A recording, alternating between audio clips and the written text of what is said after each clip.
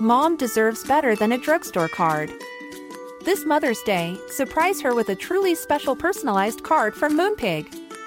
Add your favorite photos, a heartfelt message, and we'll even mail it for you the same day, all for just $5. From mom to grandma, we have something to celebrate every mom in your life.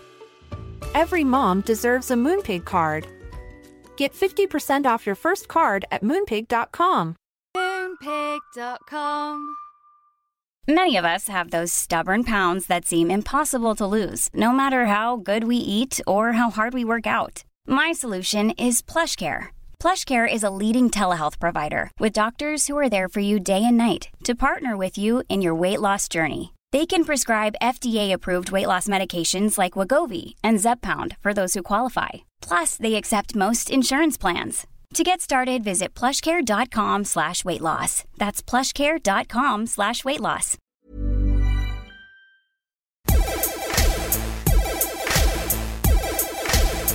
Good afternoon, good morning, good evening, wherever you are in the world. I am Russell Tovey. And I'm Robert Diamond. And this is Talk Art. Welcome to Talk Art. How are you today, Robert? How are you? Today, Russell, I am feeling like Frankenstein. What? Like the monster that is Frankenstein. And it's a kind of indirect but connected reference, because when I first met today's guest, it was back in those pre-pandemic days. It was literally about 2 months before the pandemic began. And he had emailed me as a then student at Goldsmiths, and he was about to graduate and do his master's show. And he asked me to go in and do tutorials. And I think the teaching group there had said that the artist could actually select who they wanted to visit. And I think it was the early days of Talk Art, and today's guests had been listening and been very supportive. So I went in and I met a number of artists, including another guest lecturer that day who was Lindsay Mendick. And today's guest is actually the person we've realised who hooked me up with Lindsay Mendick and changed my life on that level. The work when I first met today's guest was all about resuscitation and really breath, and not just the breath of the artist, because the artist does amazing performances and as well as making sculptures and installations. Back then, particularly, he was doing these performances with breath and like breathing life into the sculptures. And also the visitors were encouraged to breathe as part of the work. And I was really obsessed with that idea at the time. This idea of material being our own breath, you know, within our lungs, and how that's somehow an art material. I'd never thought about it that much. And at the time, it made me think a bit about Matthew Barney and Mariko Mori. And there were numerous artists that I saw, even Mike Kelly maybe. They were kind of artists who created these worlds and often had very particular framing and installation methods that I felt this guest had really specifically sort of found his own language. And growing up in kind of post-communist Poland, that was also a really big influence on the work. So right now they have a show at Queer Circle in London. Many years have passed and they've grown and grown and grown with rapid speed, actually, and really become the artist I could see they were the kind of early seeds of when I first met them. They've really become the artist already in a very few years. So it's been very exciting to witness that growth. And we're very proud and excited to welcome to Talk Art Rafał Zajko. Thank you very much. Hi, Raf. Thank you for having me. Nice to hear you. Nice to see you. I'm so glad we're doing this at last. It's like full circle moment. Yeah, no, it's happening, and it's I'm glad you're remembering those works with the breath and breathing because I felt like they were kind of quite important works for me. Yeah. Yeah, I think they really led to where you've gone to. Can we quickly talk about those then? Because I was really impressed at the time about the actual production level as well of the sculptures. It was very formed through, I don't know, like how did you make those sculptures? I mean, it was all kind of, learning how to do certain things online, kind of blowing the acrylics and literally blowing the smoke as well in the works. But how it came about, I was just like, because I came from a kind of performative background, I've been doing lots of performances back in the past. And when I started doing kind of sculptures and kind of things on the wall, I started finding them a little bit kind of too static. And I started missing this kind of performative element in them. And then basically, once a Catholic, always a Catholic. And I thought this thing about, the breathing life into something as it's kind of giving it a life. And I thought, what about just connecting, my own breath to the works, but how I can do it so the breath is visible. So I was using I was using vapes, I was using vapes and using the smoke that was kind of going through the circuitry of the works and coming out from the different holes and from the work. And after that, I came with the idea of using the acrylic domes that basically, they were kind of maintaining the smoke while it was kind of coming out and filling up. So that's when we met, when I was doing those works. And that was, as you mentioned, just before the pandemic. And also, you were one of the first artists I ever saw to mention the word vape. And I remember asking you at the time, because I'm not a smoker, and I remember vapes being part of the work and this concept of like how something that's so frowned upon, which is smoking for our health and all those reasons, had kind of been repackaged and made like science fiction-y and kind of like a different material as a vape. Yeah, I mean, absolutely. I mean, like, look at Lana Del Rey now. I mean, like, Lana Del Rey is all about the vape, But I think, but I think then also for me it was like the work was made high spec by me. But for example, I still couldn't work out how to use the smoke machines connecting to the work. So I thought like, okay, I'm gonna use basically a vape. So I was making those works where I was basically standing behind the wall with the vape, and all the people thought there were some machines that pumping this smoke in there, but there was me just breathing it in and then kind of like sucking it out slowly. So it feels like there was some mechanics happening there, but it was just just me. That feels like it actually sums up your kind of practice, is this like man and machine feel. And it's like you are a massive fan of technology when you look at your work, but yet you like to use your hands. And I love this idea that people are looking at these sculptures of yours, which are so beautifully rendered at times. They're really elegant, this sort of vacuum formed acrylic.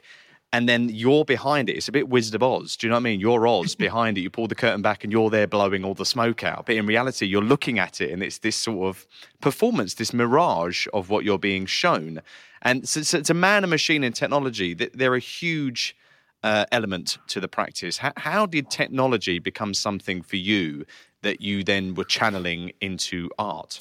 I think it's just my upbringing. I'm like kind of working class Polish boy. Like I was raised by my grandparents. Who basically worked in a fabric factory in Poland, which the factory slowly kind of declined in the 90s. But I remember when I was a kid, I spent a lot of time after school because there was no one to look after me. And so I sat there and looked at them working those big, it was a fabric factory, so those big jacquard machines, producing the fabrics and weaving.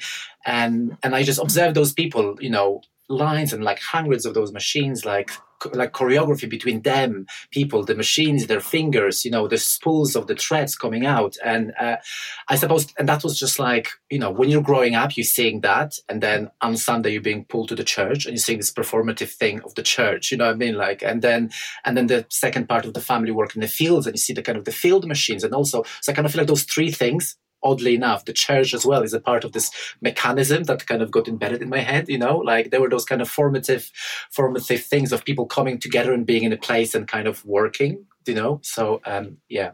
So after school you would go. So your family worked in different factories. You had textile factories. You had like agriculture because you were really part of like. There's. I've read that there's a big primeval forest. Yes, that you were living near. You had that, and then you had the church. So you had all of these elements. Sort of you've drawn on. Absolutely, and it's kind of that's what I said. I'm going to say it again. Once a Catholic, always Catholic. Those things just stay with you. Sometimes you kind of like you look at the work, and you're just like, oh my goodness, I know where's it coming from. So how did these? What was the Catholic imagery? Why is that something that has stayed with you? I don't know. I think it was. It's not about the imaginary, but what you were imagining happening. When you're in a church and it's saying this is the moment that there is a Lamb of God appearing in front of you and the bread's turning into the body. So there's this kind of like mechanical change of the liquid, which is wine that's turning into blood. It's like science. So I think like already then I was like interested in those kind of mechanisms, which like now I'm using, I don't know, synthetic sweat and synthetic urine in some of the works and breath, So I think this kind of, that's connection to the kind of the machines and the church is kind of existing somehow alongside each other. Synthetic urine is something I'm really interested in because I understand that this urine is used for people who want to pass drug tests when they're not going to pass with their own urine. Yes, basically. So they're able to buy this synthetic urine. Yeah. And that actually works and can get you cleared. Yes, but what's kind of amazing about it is, specifically how this came about was when I was working on my degree show then, and basically I was doing the work about the wheat and how our human body is not digesting kind of gluten and stuff, and then alongside that, I wanted to do something with urine in the work as a kind of digestion. But that was after I saw the Andy Warhol's piss paintings, and I saw how the copper patina kind of appears on the kind of, copper surfaces after urine's going on it. But because it was pandemic, and because also I think using your own urine in the work is a little bit kind of too carnal, too kind of like, I felt it's a bit kind of naff. I was like, let's see if something like synthetic urine exists. And then I just found this whole kind of business of those kind of companies producing it. And most importantly, so I just bought a little bit of it first, and I just checked if that's going to react with the copper. And it reacted in the same way as the real urine would react on the copper. So what I did for the degree show, I had those sculptures where the tops of those kind of sculptures were made from this frozen synthetic urine that was slowly melting into this kind of like a urinal-like kind of bit in the middle of the body, and then dripping on copper and kind of oxidizing it. But what is interesting about it is that the synthetic urine business is, because those companies now know that synthetic urine exists, so they're making the tests are kind of tighter and tighter. And when they're making the tighter and tighter tests, the synthetic urine is even more like human-like. So there's this really weird battle between those. It's kind of weird things happening behind the scenes, It's also really sci-fi though, like a bit like when I mentioned Frankenstein and that idea of like resuscitating a body or bringing a body to life from dead body parts or something. In that kind of sci-fi story. Have you always been interested in that kind of thing, like these kind of tales? I think so. I think it was always kind of there with me. I don't know, mythology. I mean, like really often I respond to mythology titles for the works, and particularly, I mean, like you mentioning the kind of the Frankenstein. I mean, like that was also that show that kind of never opened. So that was when we met, when I kind of made that show called Resuscitation, which basically was kind of this room with this kind of sarcophagus in orange, kind of, it was called amber chamber, and inside of it I had this character called Hochel, and he was kind of like my version of the Frankenstein, because that character Hochel was from this Polish book, and he was the thing that people see in the fields, not the what you call the ones in Britain, the ones in the field, like a scarecrow. Yeah, but in Poland they're the ones which are kind of chunkier, and from afar they look like people, but they're not meant to be. So basically there was this character in this book that it was this kind of straw bale kind of coming alive and kind of punishing people for not kind of dealing with the nature in the right way, kind of doing some kind of stuff that it's kind of bad for nature. Anyways, so it was but also like folklore as well, though, and like the maypole dancing and all that kind of thing. I remember the first time I met you with Karen Smith at her house, who's an amazing collector in London and philanthropist. I remember you telling me about like maypole dancing and even the costumes to do with that, and how folklore was also a kind of another one of these many threads that were woven into your work. Yeah, I think that's the kind of the weird one, because like in the region, which is so kind of like, as I said, so kind of Catholic, so kind of industrial, but there is like still so much kind of like pagan kind of beliefs kind of embedded into it. So we've got like a lot of fortune tellers, like all the ladies which are like 70s and 80s, which are kind of like they barely walk, but they still kind of do the fortune telling, and the people kind of queuing for like hours to get to them, or like healers called whisperers, and the whisperers are those kind of ladies which are kind of like going to your ear and kind of with the sound of the voice they kind of taking things out of you, and what's that? I want to know about this. They take things out of you. Yeah, your soul, right? It's a bit like Little Mermaid. Not like a diseases, and that's no joke. There is this really famous one and called Orla Whisperer, and basically we went to kind of see that place. It was like maybe 7 years ago when I was in Poland. We went for like little kind of ride around the region, and there is a queue of the cars going for like a village. Outside of the village, there's like hundreds of people queuing for the days, and she's just basically, getting people in. She's getting children first, but then older people later. And when we arrived, there was this guy who kicked off because he was waiting for 2 days, basically camping to be seen. And then there was someone taken in front of him who was behind him, and he started to kick. And she just came out of the house. Everything went quiet. She pointed the finger at him, and she said to him, like, "You, just go."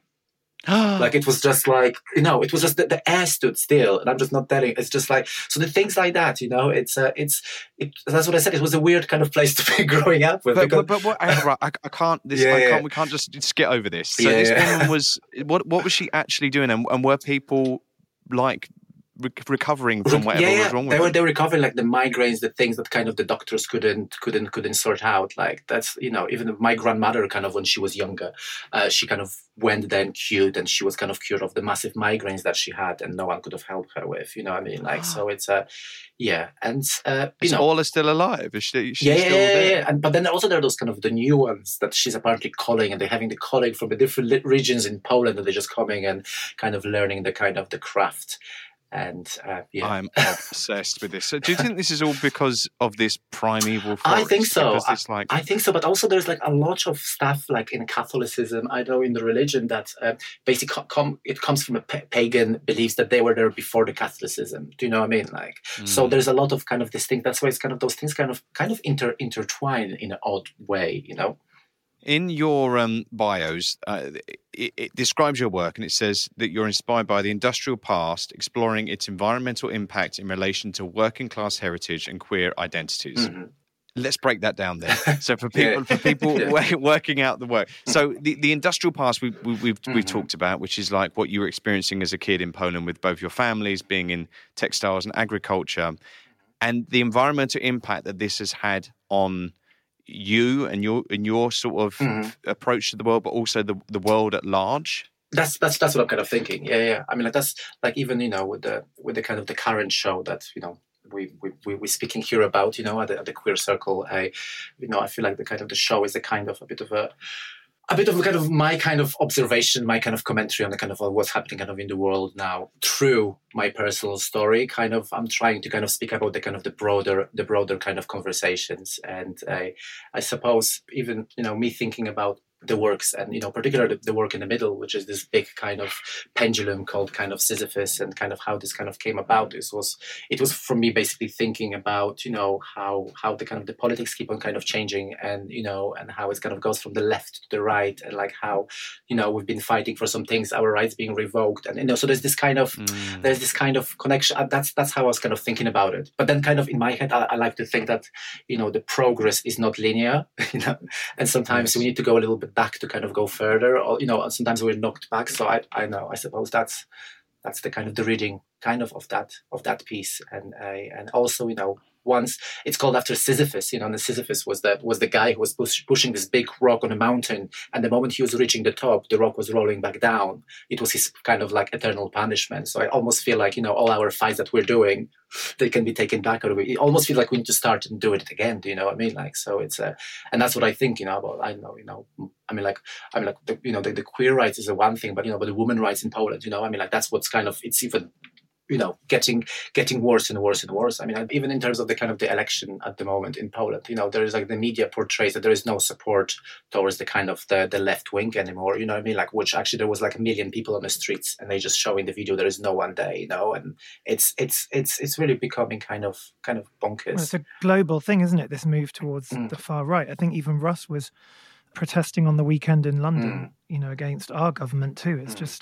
It's really hideous. I like that idea though of the pendulum, and because I always thought about it in a really literal sense as part of a clock, and I was wondering whether it was to do with time, because I feel like so much of your work is to do with time. But it's interesting that it's to do with political shifts. But it's also, that's kind of when you kind of start working on the show and on the things. I mean, like you're starting from the one point, but then you kind of loads of different kind of points appearing across the time, and it's I mean, like I started producing it kind of thinking kind of on the back burner, kind of to respond to that kind of factory of my grandparents, and remembering that line that goes across the show, which was basically, they use this kind of particular paint, which is on a certain level, that basically the workers who mostly got the greasy hands, all their hand marks can be really easily wiped out, you know what I mean? Like, and I thought about it in the connection of like, I don't know, our marks being wiped out, the borders, there's all of those kind of things that you kind of keep on thinking, and also use of that color, this green. It's like, think about it. It's like that particular green was used in the factories because it soothes people. It kind of calms people down. So there's this kind of use of the kind of weaponizing the architecture to make people calm down, but also kind of in our ancestral kind of mind, the green line, you think about the fields. So there's like, it not only the color suits you down, but also kind of makes you think you're outside somewhere back in your kind of subconscious, So it's like all of those kind of mechanisms, I suppose.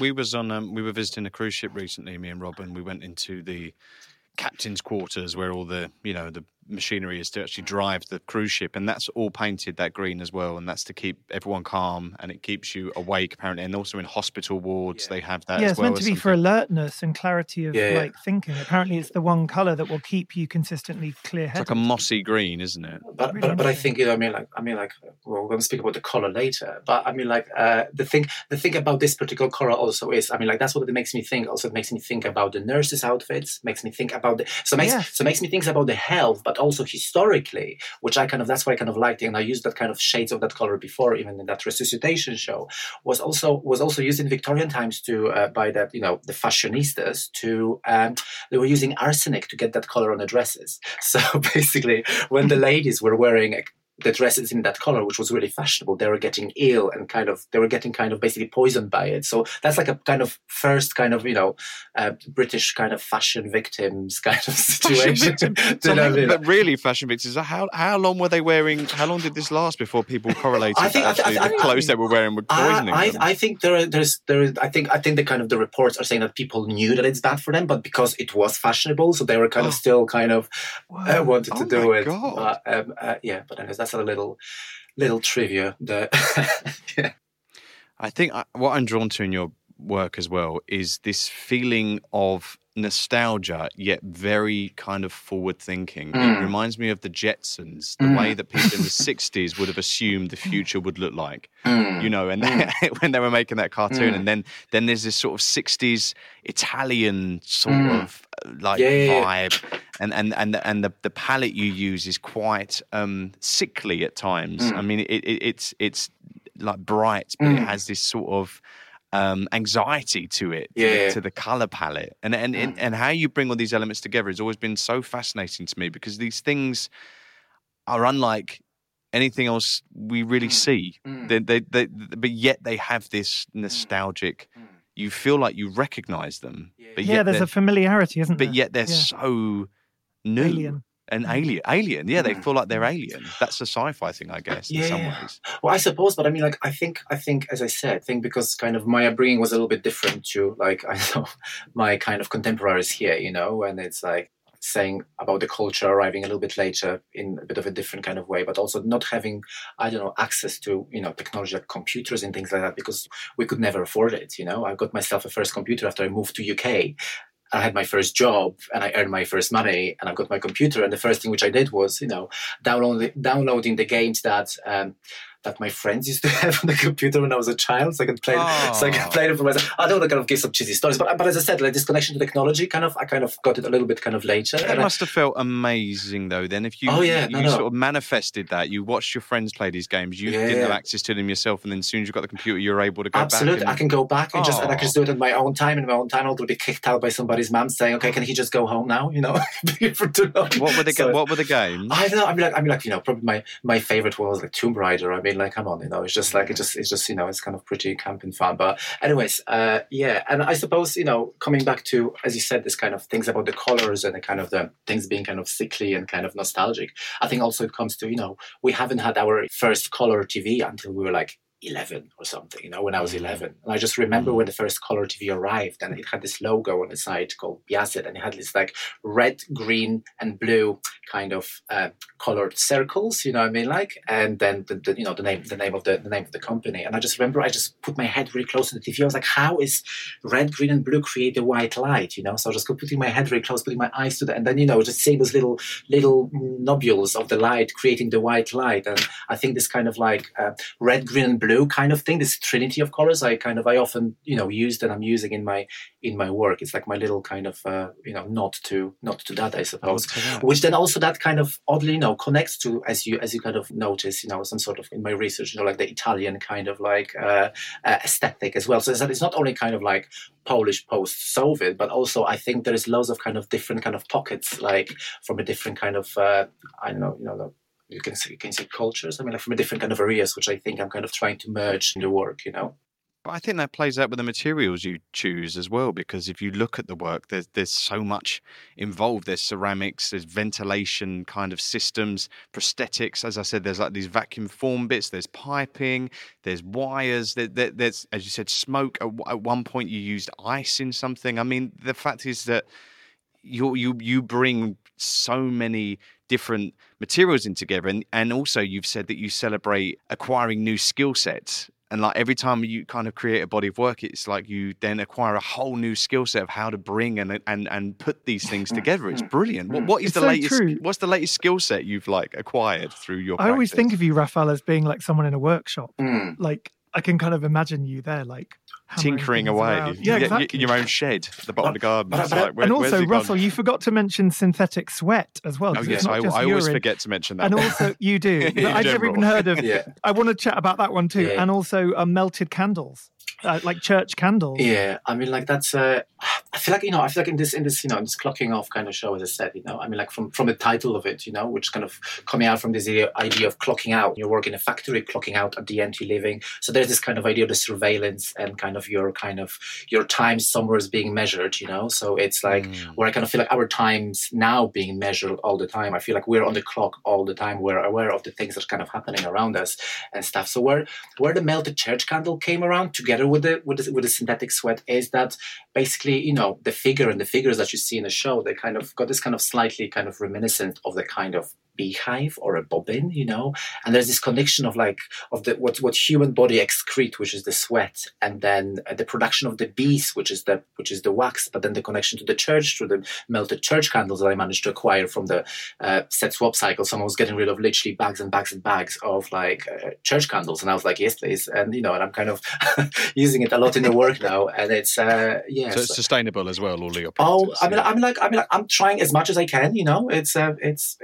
I mean, like you are aware of those things. Well, let's go back to the Queer Circle show then, because this is a show clocking off that we can go into that more. So the Queer Circle is a free space. It's an LGBT-led charity. It works at an intersection of arts, health, and social action, and it champions LGBTQI plus artists. I myself am on the board of trustees, so I know it very, very well. And your show there called Clocking Off has just opened, and it's, as you said, it's like an imagined, abstracted factory floor with this soft green moss there, and this metronome that is called Sisyphus.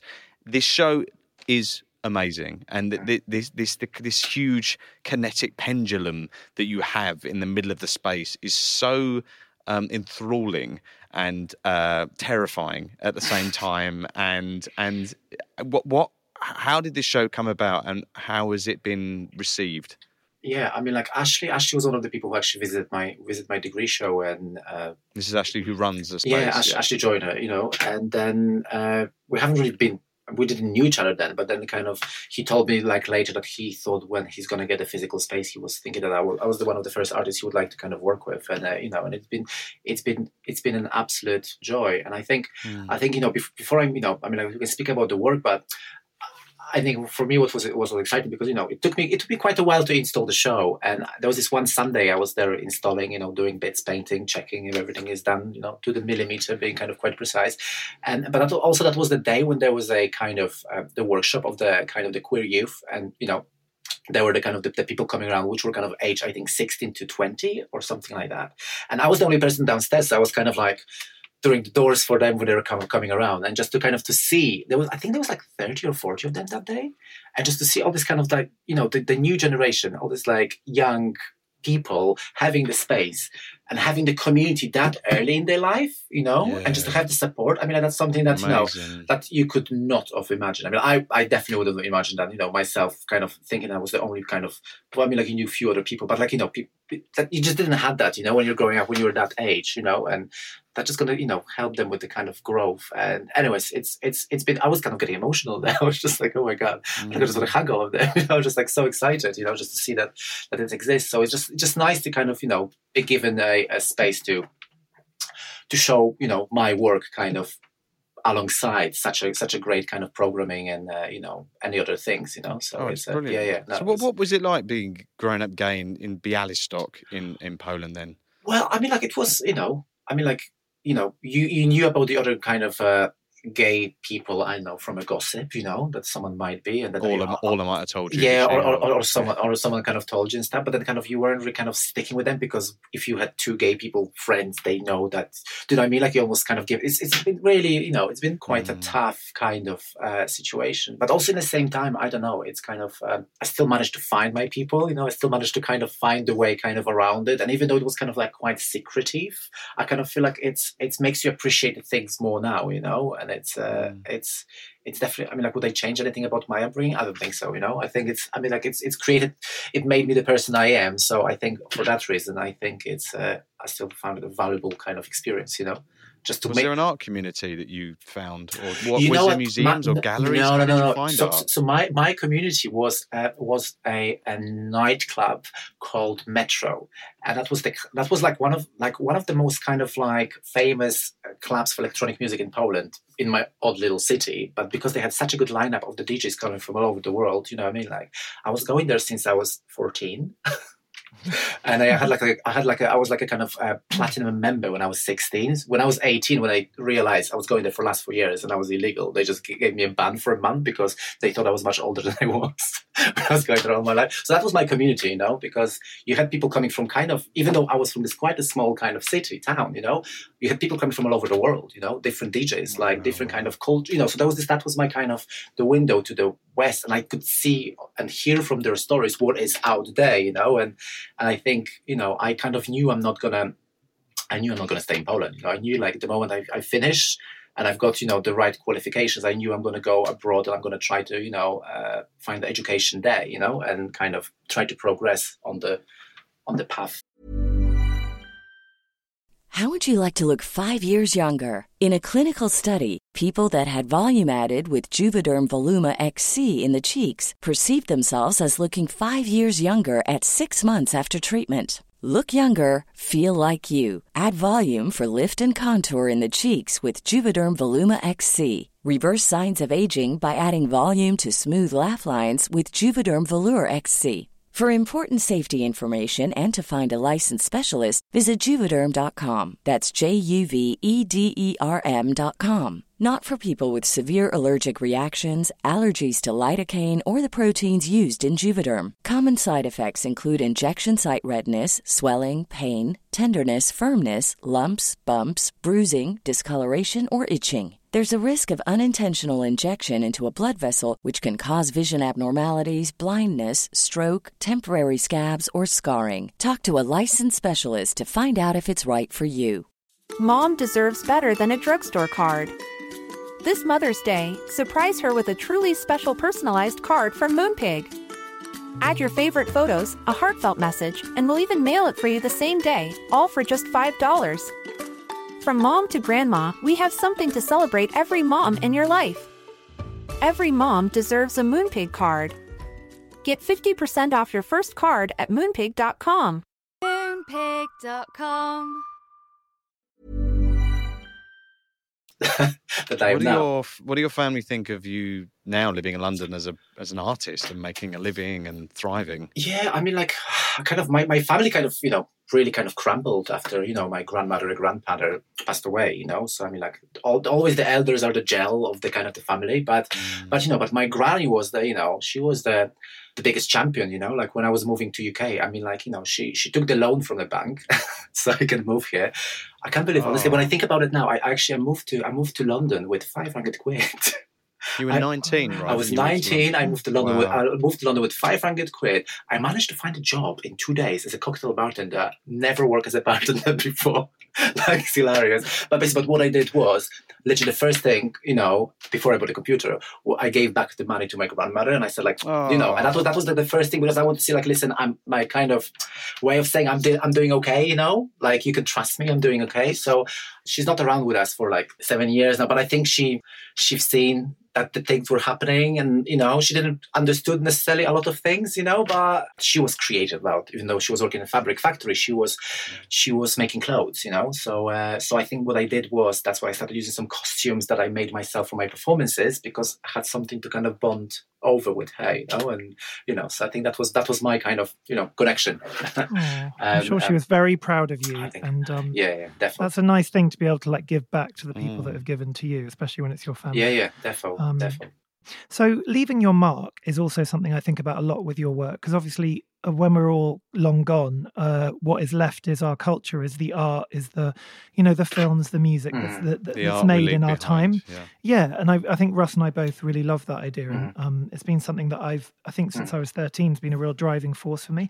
And there's a project you did which you mentioned earlier, which was partly in collaboration with the Henry Moore Foundation. I think they supported it, and it was with the Wising Arts Centre, which was with a St. Peter's school in Huntingdon, and it was called We Were Here, which I thought was such a beautiful title. But there was something about that project of you working with these kids to develop a work. They even chose you, didn't they? The kids actually chose you as the artist they wanted to collaborate with. So can you talk about that project? Yeah, absolutely. So so they kind of selected me based on just the look of the work. Basically, they had a few artists and they just decided they want to work with me, which is kind of like, that's already, I'm like that. Just I've been, my heart was just like singing, and but I never kind of work with that kind of age group, So I've been so stressed before the first session. I literally couldn't sleep for 2 nights. I was like, I'm going to swear, I'm going to say something, I'm going to use some wrong word or so, and it was the first session was so life changing. I can't even tell you. So I've been doing this presentation on the work, which I simplified it later. I was trying to make it simplified, but I still realized I got to simplify it later. And there was these 2 boys in the corner, and they were like not having it. They were just like really loud, really kind of like, I was just like, oh my God, I'm in trouble. I'm going to be in trouble. I finished the presentation, and then one of them was like, sir, are you Polish? And I was like, oh my God, now I'm being picked up and being Polish from this student. And then I said to him like, yes, I am. And he was like, me too. And I was like, gotcha. Something came into me. I came to him and I said to him into his ear in Polish, I was like, listen, you're my brother. This is the first time I'm doing that. I'm really, really stressed. You need to help me out, And he just kind of all of a sudden got really proud. He calmed everybody down. Like the stuff that he did that day was so amazing, because we were doing this kind of like capsules that we want to, keep the things for the future. And he drew this lovely tree of the connection. And in the middle of it, he put like more personal kind of human contact or something. And I was like, is someone's like making a joke now? Is this actually really happening? You know what I mean? I had a few of those kind of moments of different workshops with those students that, How old was he? So they're year 7, so they were 11, 12-year-olds, and wow. How the idea of time you, capsules. How amazing of you though to know, to like have that sort of approach with him, to have that real adult connection, to go, listen, I need help, mate.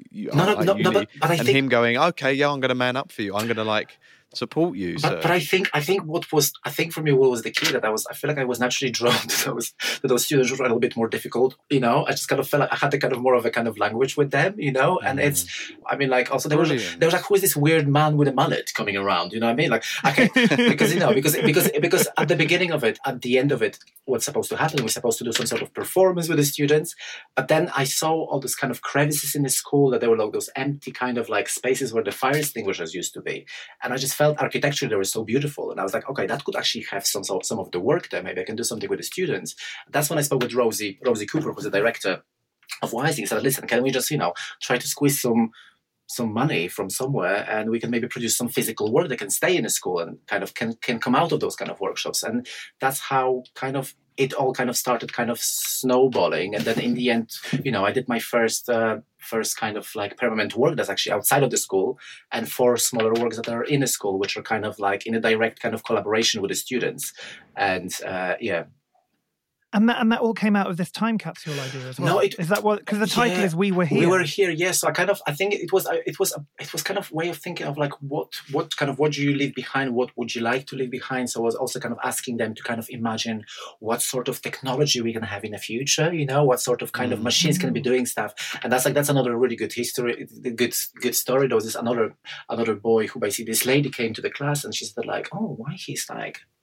She never seen him so calm. Like, he's normally like a hellraiser. I was like, okay, well, let's just give him more attention. Let's just go and see what he's thinking.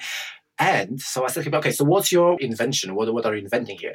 And he said he's inventing a machine that's going to clone meat, so clone steaks, so vegans can eat meat again, so they're not going to have a problem with that. And I was like, come on, like you're onto something. Do you know what I mean? Like if you give somebody kind of, I don't know, more attention, you can really kind of get amazing things out of those, young brains, young people, and as I said, I never done it before. And I was kind of like, I've been in the arts for years, and I mean, like, it just gave me so much myself as an artist to be around that. And I feel like I just grew so much, learned how to operate in a different way, learned how to speak about the art from less pompous kind of position. Yes. And about, there's no kind of like, bullshit. I don't know if we can say it on the podcast with them because, if they don't like something, they just look through. They just don't care, And I love the way that you gravitated towards the rebels as well. You were like solidarity with the rebel kids. I think I was. I think I was a bit of a rebel, I mean, like even though I was a, I was a gay kid, but also I was a bit of a, I was a smart, but I was naughty as well. Do you know what I mean? Like the same as me, really. When we first met, you actually met Rob on a more academic front. The fact that he was critiquing your MA at Goldsmiths.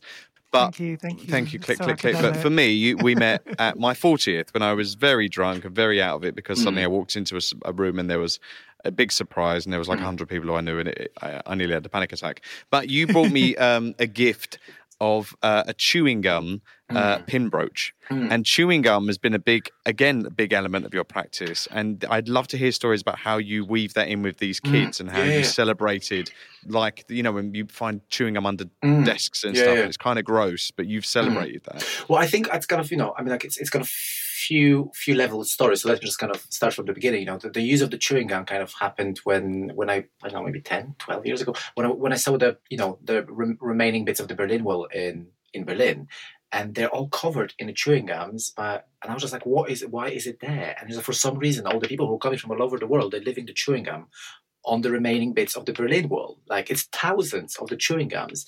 And then, I was like, how interesting is that there are those people leaving their marks? Are they kind of like, they're kind of trying to push on that kind of old regime and kind of like shit on it. This is being disrespectful to it. But then also, the chewing gum contains people's DNA. So you've got this Berlin Wall's pieces with these thousands of people chewing gums with the DNA samples from all over. It's just so bizarre, So the first time I worked with the chewing gum, I work on a show in my city called We Were Here. That's where this title comes from. It's like a continuation of that. And I've built this kind of big kind of column in the middle of the space, which was built from the bricks on the floor, like tile. Outside, like a breeze blocks, cobbles. Like the ones that you walk on, like on the streets. You know what I mean? Like paving slabs. Paving slabs, but the kind of like not in the kind of shape paving slabs. Shape paving slabs. Anyway, so I built this kind of like a monument in the middle around the column where basically looked like a paving slab, and I gave all the visitors of the show the chewing gum.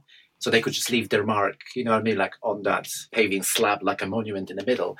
And so yes, I worked with this chewing gum idea for a while, and then so the one that you've got is one of my chewing gums that I cast. It's a cast of the chewing gum, but what I did in the school was during one of the workshops, honestly, absolutely sorry. I just need to kind of do the shout out here to Dawn Glover. That was the teacher who kind of started everything at school, and she was the most amazing woman. I just loved her. And then I said to her, okay, so listen, so can we just like ask students to chew the gum, and we're going to kind of cast it, and we're going to put it inside of those kind of sculptures in those crevices in the school. And she was like, yeah, absolutely, we can find a way. So it was also kind of like quite legal thing. We need to contact the parents. I had to research the chewing gums that there is nothing allergic related in any sort of way, you know what I mean? And it was like absolutely bonkers class, because you thought everyone's going to love it. But some of the people were, that's disgusting, I'm not doing it, you know what I mean? Like, so there was this kind of really kind of quite a polarized kind of thing, but we still kind of did it. And and one of the slabs with the chewing gums is now embedded in one of the works that's actually in the school as a permanent work. Who were the ones, if you're talking about gender, this was a mixed gender class? Yeah.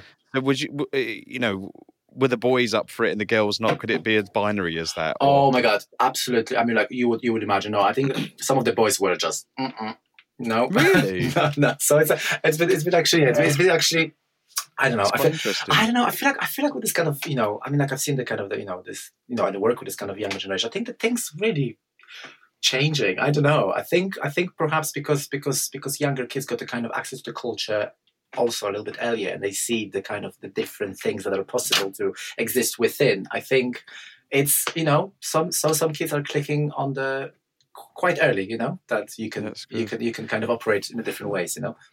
Within this practice, there's something as well within these works I've seen, is your love of pebbling, which is something that I have discovered you love, and I love.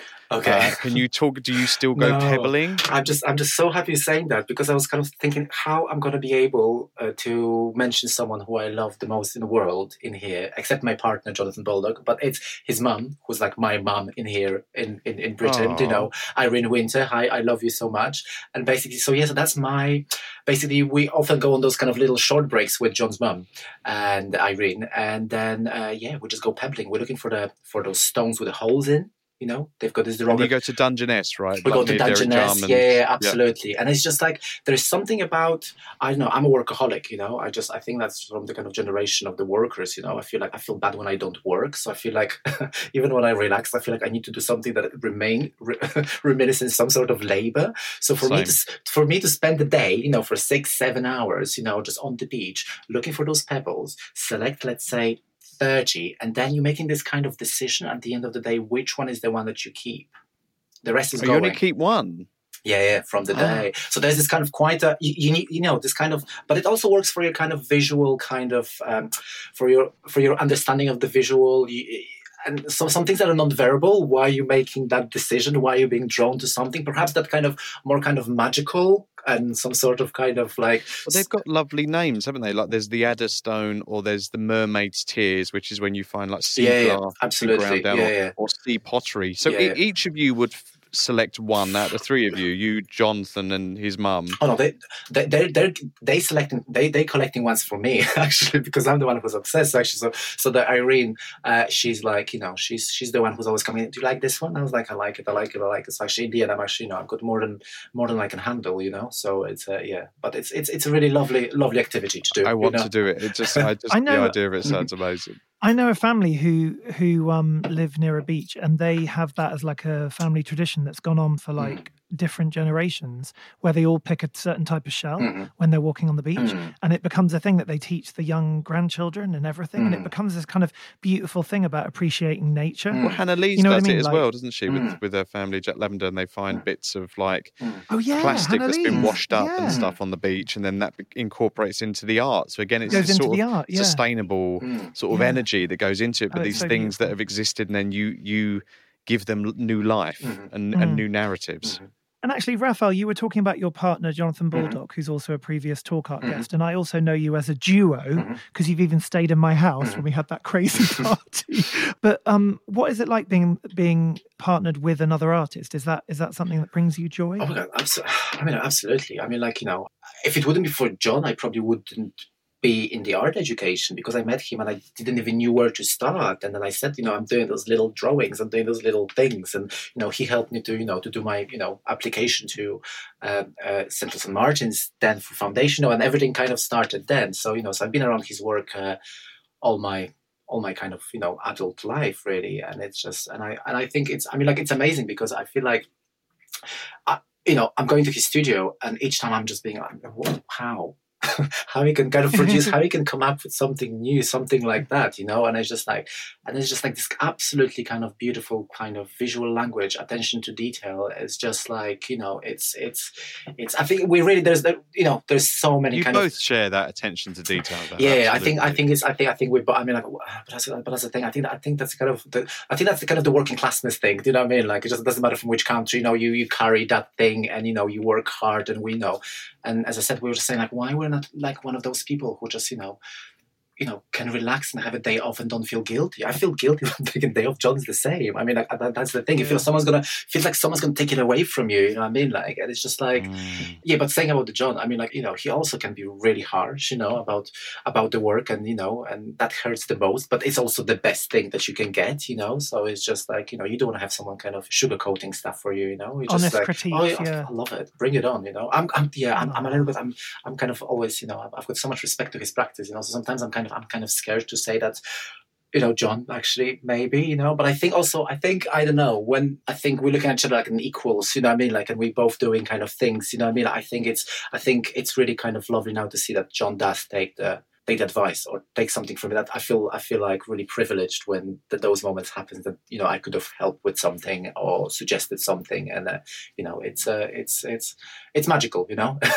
Yeah. Well, I can see there's a real discourse between both your practices. Knowing that you're partners and then looking at the works, you can see just the color palette, for example. There's definitely a real sort of connection that you two have, even though your work is very different. The sculptural element is very fundamental to both of your practices. Definitely, which is beautiful, and you know, and obviously sounds like there's a lot of love in there. Before we get into final questions, I want to talk about another artist, which is an artist which I'm recently sort of really delving deep into, is Lee Bontekoe, who do you know her work? I mean, why did you say that? Because that's my heist. Oh, is it? Okay, well, I've leaped ahead. Well, okay, we can talk about the heist, but this is an artist I know a bit about, and then I had dinner with Annie, who runs the Hammer Museum, and she was telling me this incredible story about Lee Bontekoe, who was an artist she loved, and then she just disappeared. She just went off-grid for many, many, many years, but kept making work, and she sort of then rediscovered her years later, and Lee Bontekoe said, I'm still making work, and then opened up these warehouses full of all of this incredible, all these abstract machine-like forms that she makes. And she's telling me a story, and I was like, I need to know all about this woman. The work is incredible. Can you tell us a bit about this woman's art? I mean, like, honestly, I've been such a big fan. I mean, like, you know, her story was, you know, she started in the 60s. She was like the only woman in the kind of the crowds of the boys, you know. She was like with this big gallery of the Le Castelli, you know. She was one of, you know, the ones, you know, with Sol Lewis, with all of those, like, she was there, and her work was being kind of treated on the kind of almost on the same level. But then the things started happening that people kind of started the critics started going for her work, because she does those big voids in her work with the kind of with the teeth and stuff, and people started saying that it's kind of very space-like, but people started saying that it's kind of started reminiscing some sort of female body and stuff, and she was just not having it, and she was just kind of had enough of her work being flattened to her being a female, you know, and she was just like, you know, I'm going, bye, you know. And then she was living in a farm producing all this amazing work, you know, but not for anyone, just for herself. Just for herself. Just for herself. But it's just, you know, there's just so many old materials she used. She kind of was painting with soot, you know, and because she discovered when she was welding that if you're going to remove the kind of the oxygen, it produces the black soot. So she was using this it's just gorgeous. And I never seen her work until I was in Guggenheim.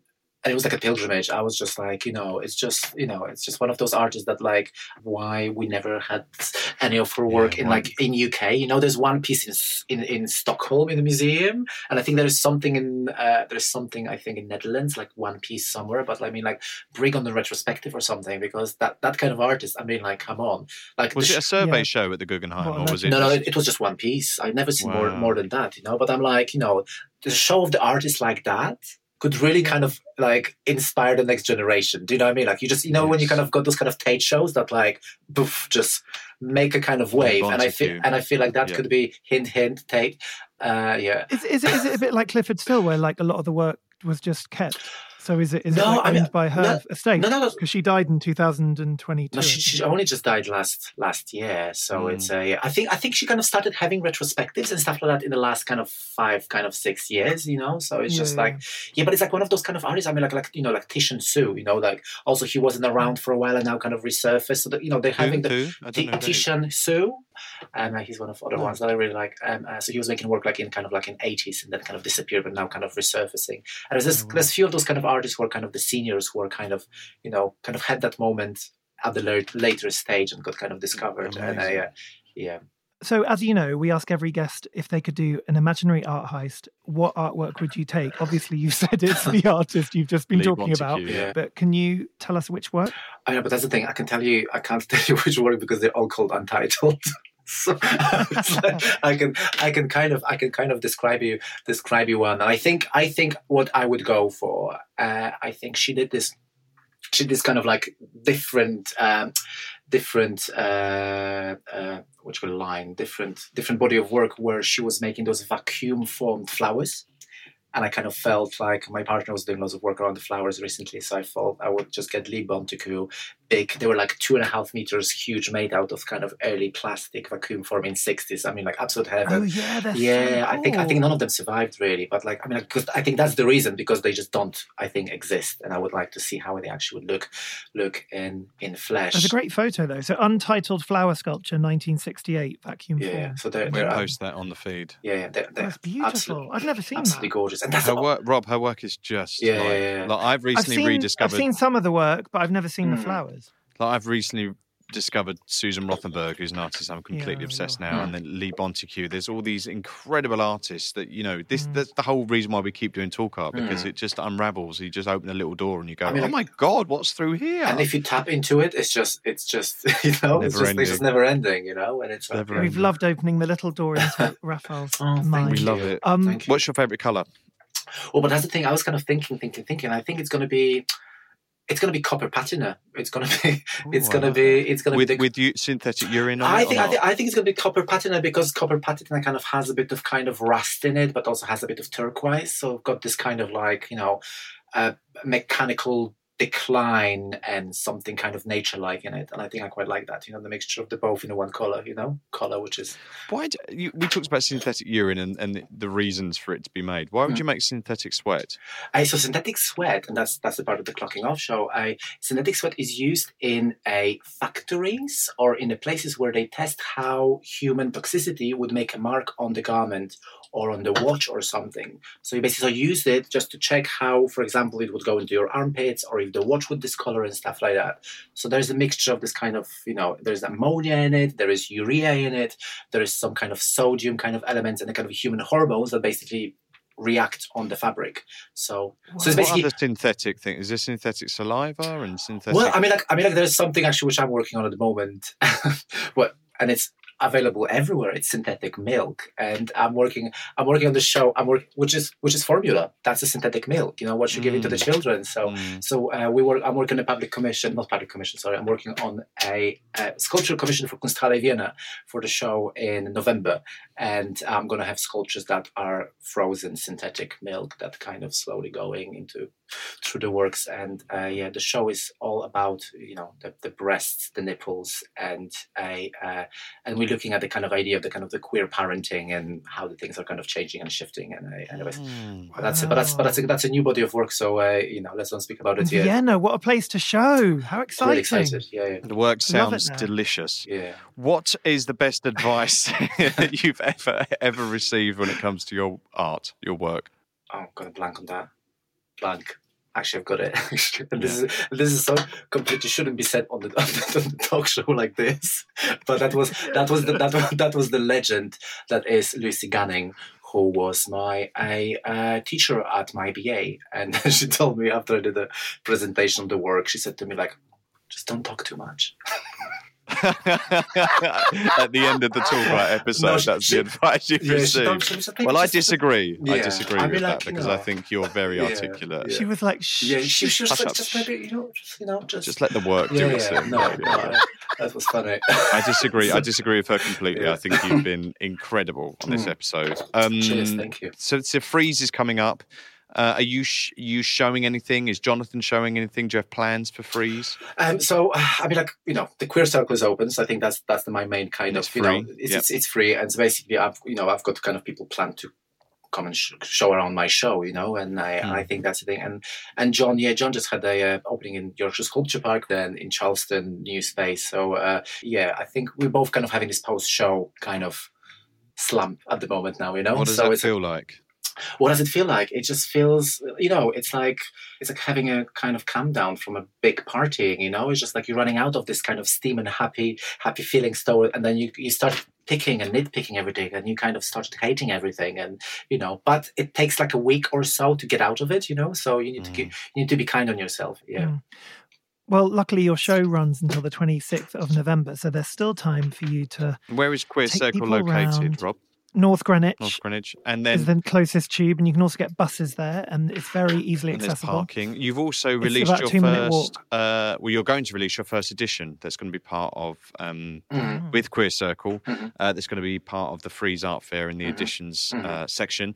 What is this edition? Let's talk about that quickly before we. Okay, so edition is called "The Hours Have Lost Their Clock," and it's being kind of titled after a book by Grafton Tanner about nostalgia. And so basically, the edition there's 12 pieces. They are those little miniature figurines of the Sisyphus that you see in a space, and each of them got a different number of the hour on this chest. So it goes from 1 to 12, and they are in a bronze matte ceramic with a copper patina plate on their chest, with my favorite color on the chest. Yes. Well, everyone that's going to support Queer Circle. So everybody, if you are there, pick one of these up. What's the edition size? Size? You mean like size? Yeah, how many? Oh, it's 12 then. 12 and yeah. 2 APs or something, isn't it? Yeah, that's the one. Yeah, no, they're beautiful. I love them. Well, thank you. This has just been thank you very wonderful. I've really, really We enjoyed love it. you. Thank you. Thank you for having me. Yes, and I think everybody listening is going to fall in love with you and go and check out your show. And you're on Instagram, aren't you? And you've got your own amazingly detailed website, which I adore. Thank you. Which is just your name with a hyphen in the middle. So RafałZajko.com. That is RAFAL. Z-A- Oh, yeah, RAFALZAJKO. Well, thank you. Everybody listening, we'll be posting pictures. Thank you. Of all the work we've been discussing today. And yes, please, everybody get down to Freeze and enjoy that, and get down to Queer Circle and embrace that, and love everyone. We'll be back very soon. Thanks for listening. Bye, Thank you, everyone. Raf. Thank you, bye. Bye. Thank you. You've been listening to Talk Art with Robert Diamond and Russell Tovey. Follow us on Instagram @TalkArt, where you can view images of all artworks discussed in today's episode, with music by Jack Northover. Subscribe to Talk Art at Apple Podcasts, Spotify, Acast, or wherever it is that you get your podcasts. Give us a rating and write us a comment. Thanks for listening. Mom deserves better than a drugstore card. This Mother's Day, surprise her with a truly special personalized card from Moonpig. Add your favorite photos, a heartfelt message, and we'll even mail it for you the same day, all for just $5. From mom to grandma, we have something to celebrate every mom in your life. Every mom deserves a Moonpig card. Get 50% off your first card at moonpig.com.